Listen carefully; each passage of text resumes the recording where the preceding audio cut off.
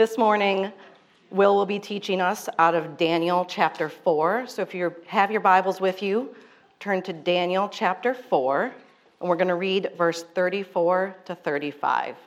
So that's Daniel chapter 4, verse 34 and 35. At the end of the days, I, Nebuchadnezzar, lifted my eyes to heaven, and my reason returned to me, and I blessed the Most High, and praised and honored him who lives forever. For his dominion is an everlasting dominion, and his kingdom endures from generation to generation. All the inhabitants of the earth are accounted as nothing, and he does according to his will among the host of heaven and among the inhabitants of the earth. And none can stay his hand or say to him, "What have you done?" Let's pray. Dear God, thank you for bringing us together this morning. God, we praise you for your kingdom that is stable and everlasting. We praise you for your power and glory and that you choose to have a relationship with us and invite us into your kingdom. We ask for open hearts and minds to receive, understand, and apply your word. Fill Will with the power of your Holy Spirit to instruct us in your word today. It's in your name we pray. Amen.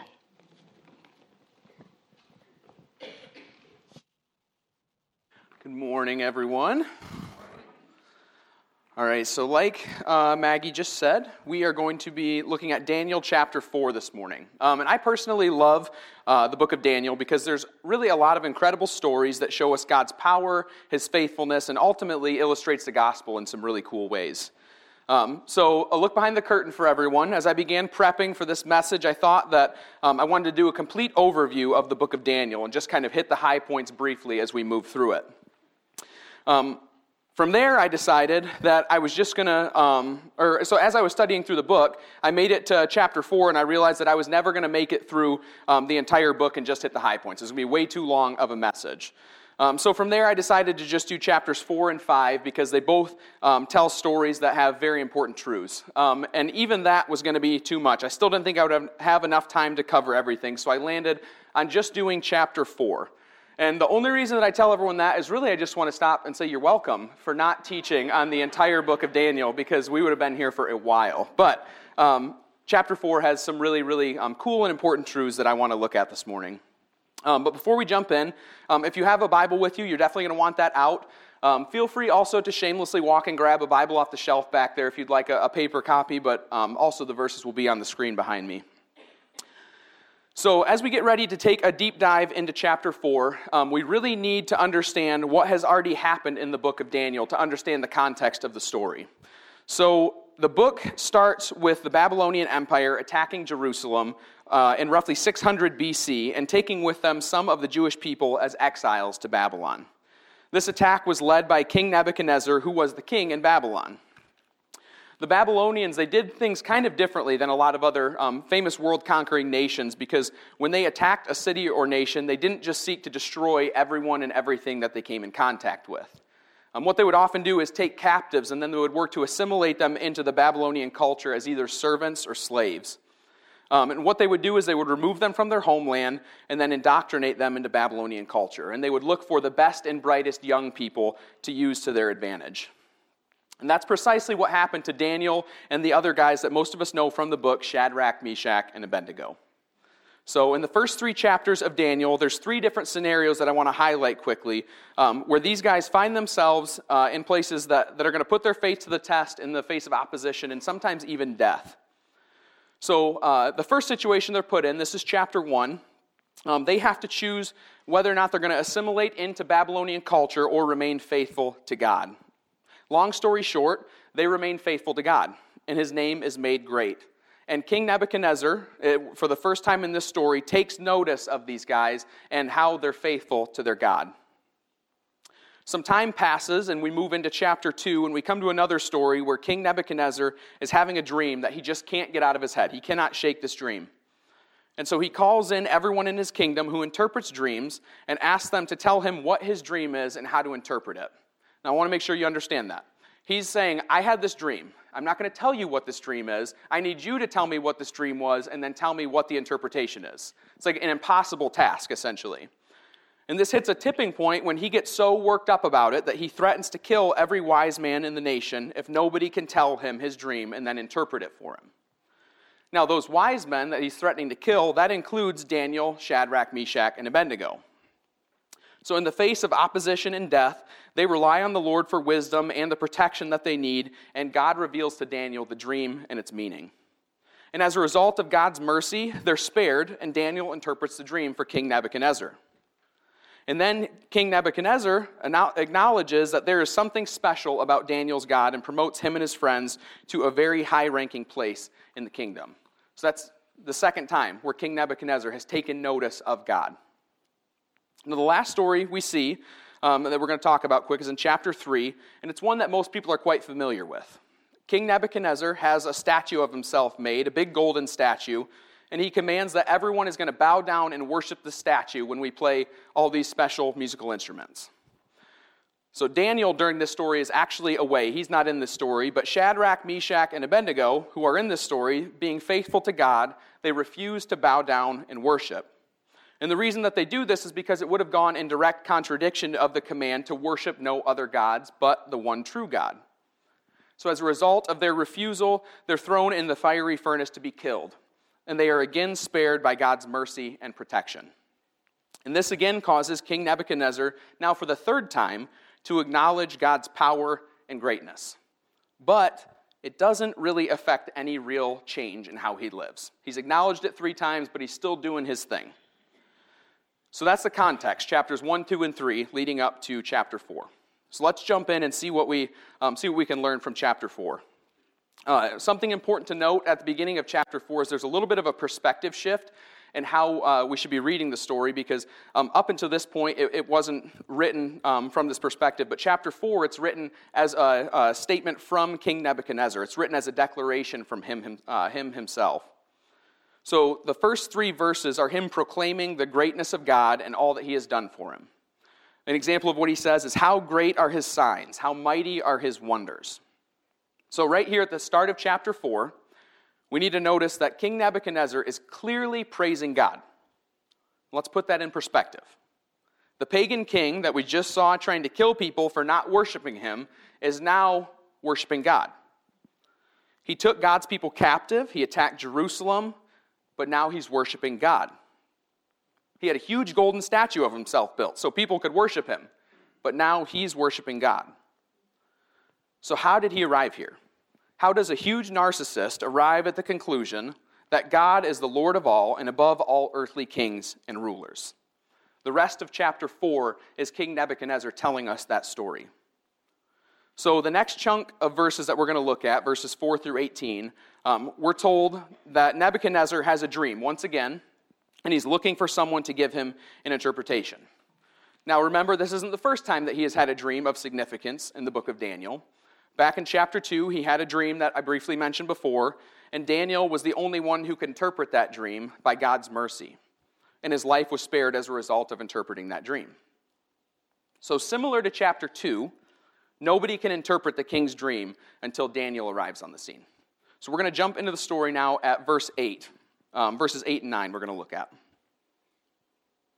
It says, "At last Daniel came in before me, he who was named Belshazzar, after the name of my God, and in whom is the spirit of the holy gods. And I told him the dream, saying, O Belshazzar, chief of the magicians, because I know that the spirit of the holy gods is in you, and that no mystery is too difficult for you, tell me the vision of my dream that I saw and their interpretation." So based on those 2 verses, we can understand and see that Daniel has rapport with King Nebuchadnezzar. He trusts him and he has confidence in him because of the ways that Daniel has served him in the past. So he brings Daniel in again because he would like to come to some sort of resolution as to what's going on in this dream. So let's look at what the actual dream is. We're going to start in verses 10 through 12. It says, "The visions of my head as I lay in bed were these. I saw, and behold, a tree in the midst of the earth, and its height was great. The tree grew and became strong, and its top reached to heaven, and it was visible to the end of the whole earth. Its leaves were beautiful, and its fruit abundant, and in it was food for all. The beasts of the field found shade under it, and the birds of the heavens lived in its branches, and all flesh was fed from it. So let's recap, just make sure we're all on the right page. Protection for those under it. Let's continue on in verses 13 through 17 to see where the dream goes from here. I saw in the visions of my head as I lay in bed, and behold, a watcher, a holy one, came down from heaven. He proclaimed aloud and said thus, chop down the tree and lop off its branches. Strip off its leaves and scatter its fruit. Let the beasts flee from under it and the birds from its branches. But leave the stump of its roots in the earth, bound with a band of iron and bronze, amid the tender grass of the field. Let him be wet with the dew of heaven. Let his portion be with the beasts in the grass of the earth. Let his mind be changed from a man's, and let a beast's mind be given to him. And let 7 periods of time pass over him. The sentence is by the decree of the watchers, the decision by the word of the holy ones, to the end that the living may know that the Most High rules the kingdom of men and gives it to whom he will, and sets over it the lowliest of men. So this big tree, it's healthy, produces abundant fruit, provides protection for those under it, is now supposed to be chopped down. And even though it's supposed to be chopped down, it's not supposed to be completely destroyed. The stump, the roots, they're supposed to be left behind. Now I want you to notice something in verse 16. This tree becomes personified. It says, let his mind be changed from a man's, and let a beast's mind be given to him. So this personified tree is to be punished by the decree of the watchers, and it says, so that the living may know that the Most High rules the kingdoms of men and gives it to whom he will. So as we keep on moving in the story, that's the full dream. That's what Nebuchadnezzar saw. As we keep moving in the story, we find Daniel before the king feeling very uncomfortable because he realizes that the interpretation of this dream is really not looking good for the king. He even goes so far as to say to the king, let this interpretation be for your enemies. He's like, this is not going to be good. This is what I would liken to the original don't shoot the messenger statement. Daniel realizes that the king is not going to like what he has to say, but he's going to say it anyways. So here's the interpretation, verses 20 through 26. The tree you saw, which grew and became strong, so that its top reached to heaven, and it was visible to the end of the whole earth, whose leaves were beautiful and its fruit abundant, and in which was food for all, under which the beasts of the field found shade, and in whose branches the birds of the heavens lived. It is you, O king, who have grown and become strong. Your greatness has grown and reaches to heaven, and your dominion to the ends of the earth. And because the king saw a watcher, a holy one, coming down from heaven and saying, chop down the tree and destroy it, but leave the stump of its roots in the earth, bound with a band of iron and bronze, in the tender grass of the field, and let him be wet with the dew of heaven, and let his portion be with the beasts of the field, till 7 periods of time pass over him. This is the interpretation, O king. It is a decree of the Most High, which has come upon my lord the king, that you shall be driven from among men, and your dwelling shall be with the beasts of the field. You shall be made to eat grass like an ox, and you shall be wet with the dew of heaven. And 7 periods of time shall pass over you, till you know that the Most High rules the kingdom of men and gives it to whom he will. And as it was commanded to leave the stump of the roots of your tree, your kingdom shall be confirmed for you from the time that you know that heaven rules. So clearly this is not a good interpretation. Nebuchadnezzar, because of his pride, is going to be humbled before the Lord. And it's not like the you've been called out for being mean type of humbled. It's like the losing your kingdom and your sanity type of humbled. Like he's living with the cows and chickens and eating grass type of humbled. He's going to be completely humiliated. Until what? Until he knows that the Most High rules the kingdom of men and gives it to whom he will. Wow.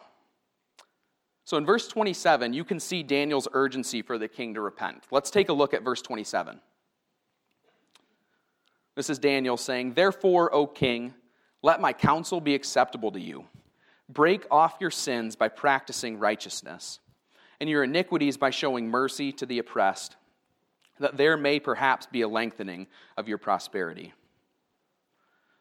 So unfortunately for the king, even with Daniel's counsel, Daniel's interpretation of this dream, he's sinful, he's prideful, and he does not repent.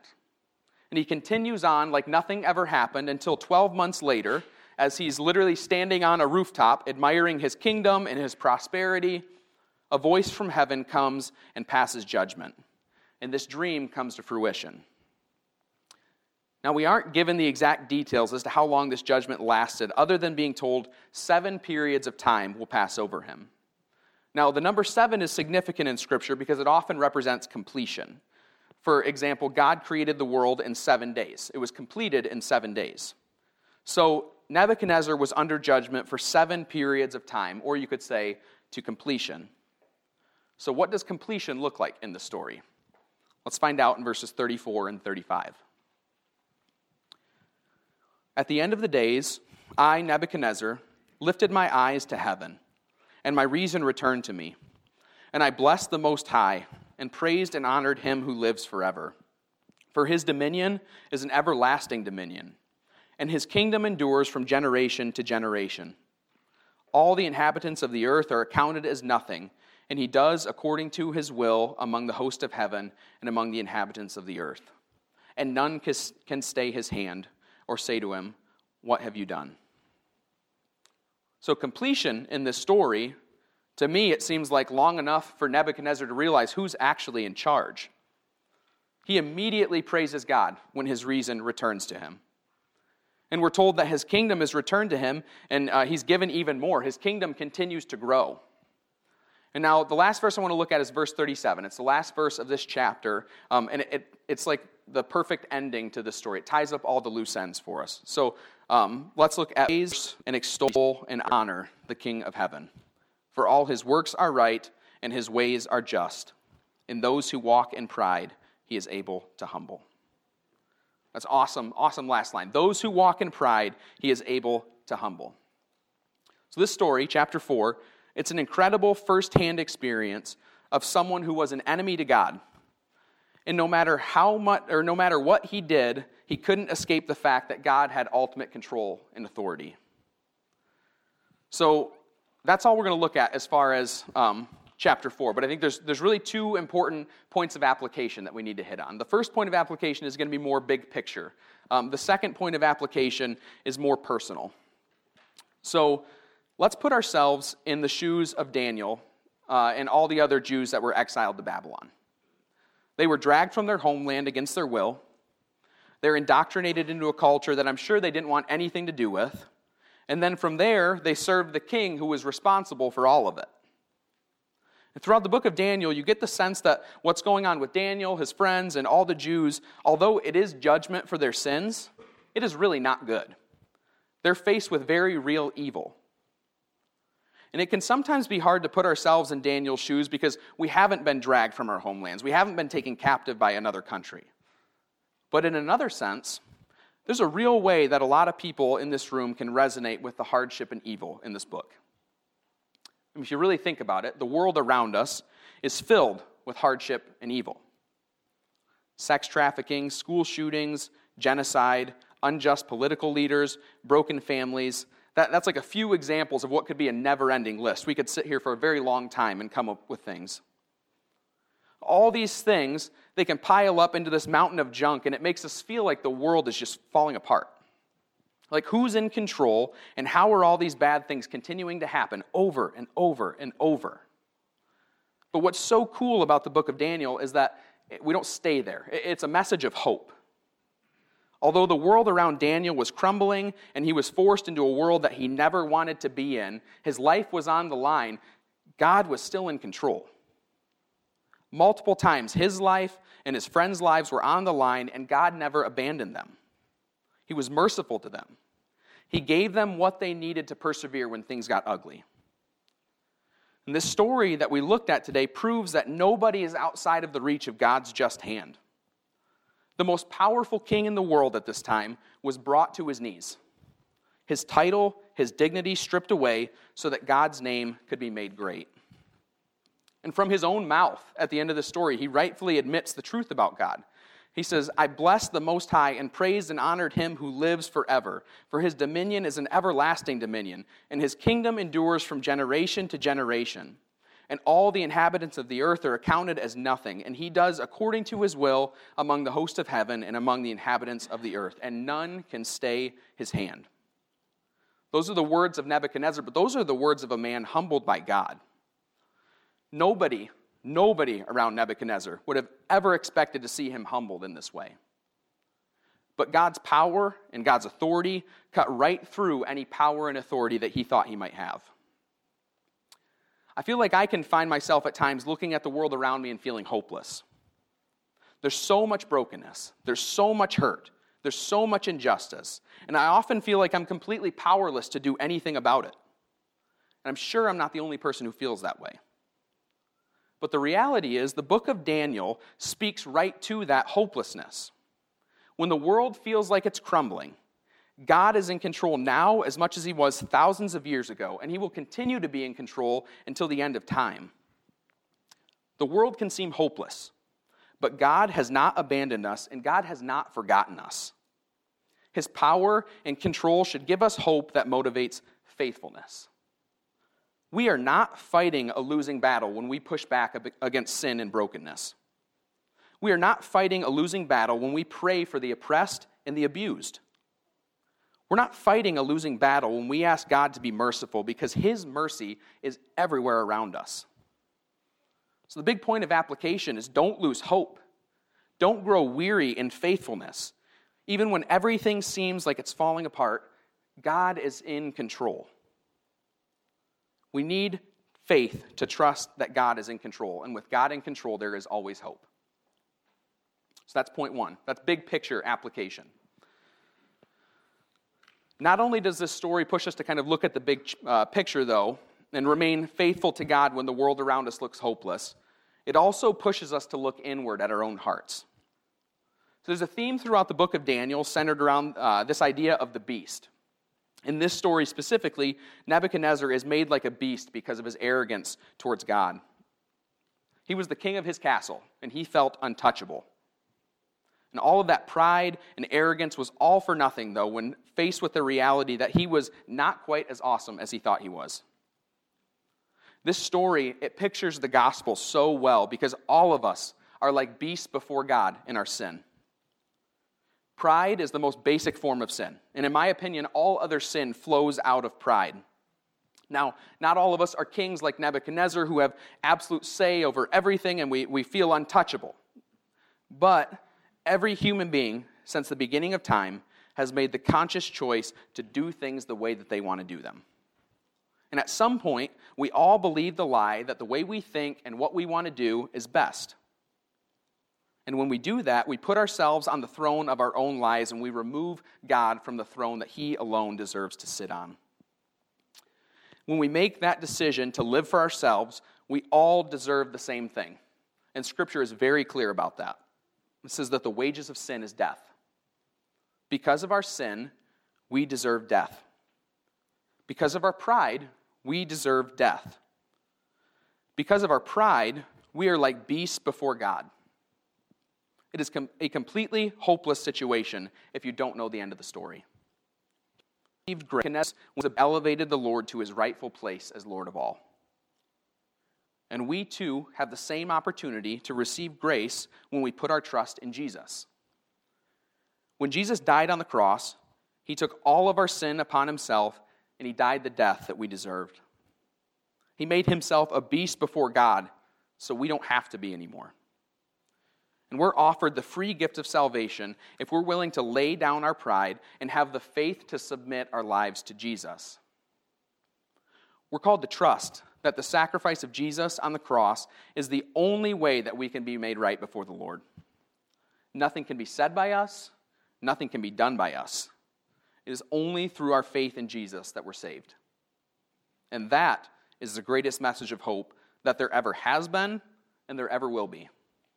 We are lost and we are hopeless, but with Jesus we're found and we belong. Let's pray. God, I'm so thankful for your word and the truth that we find in your word. And God, your word is so dynamic and active, and the way that it can teach us and mold our hearts is so multifaceted, God. It's just such a blessing. Whether we're sitting here this morning feeling like the world around us is hopeless and we just don't have anywhere to turn, God, your word tells us that you're in control. You're in control of all things, and you have our best interest in mind at all times. God, and whether we're sitting here this morning realizing that, wow, I am kind of a prideful person, God, your word speaks right to that as well. We don't have to fix ourselves, God. We don't have to do anything on our own. We need to just trust in the sacrifice that Jesus made for us on the cross. And God, as we have the opportunity to celebrate communion here in a few minutes, I just ask that you prepare our hearts for that. And God, whether we put our faith in Jesus or whether we haven't, God, help us all to really just make a deep, profound connection with you that spurs us to life change. We ask all this in Jesus' name. Amen.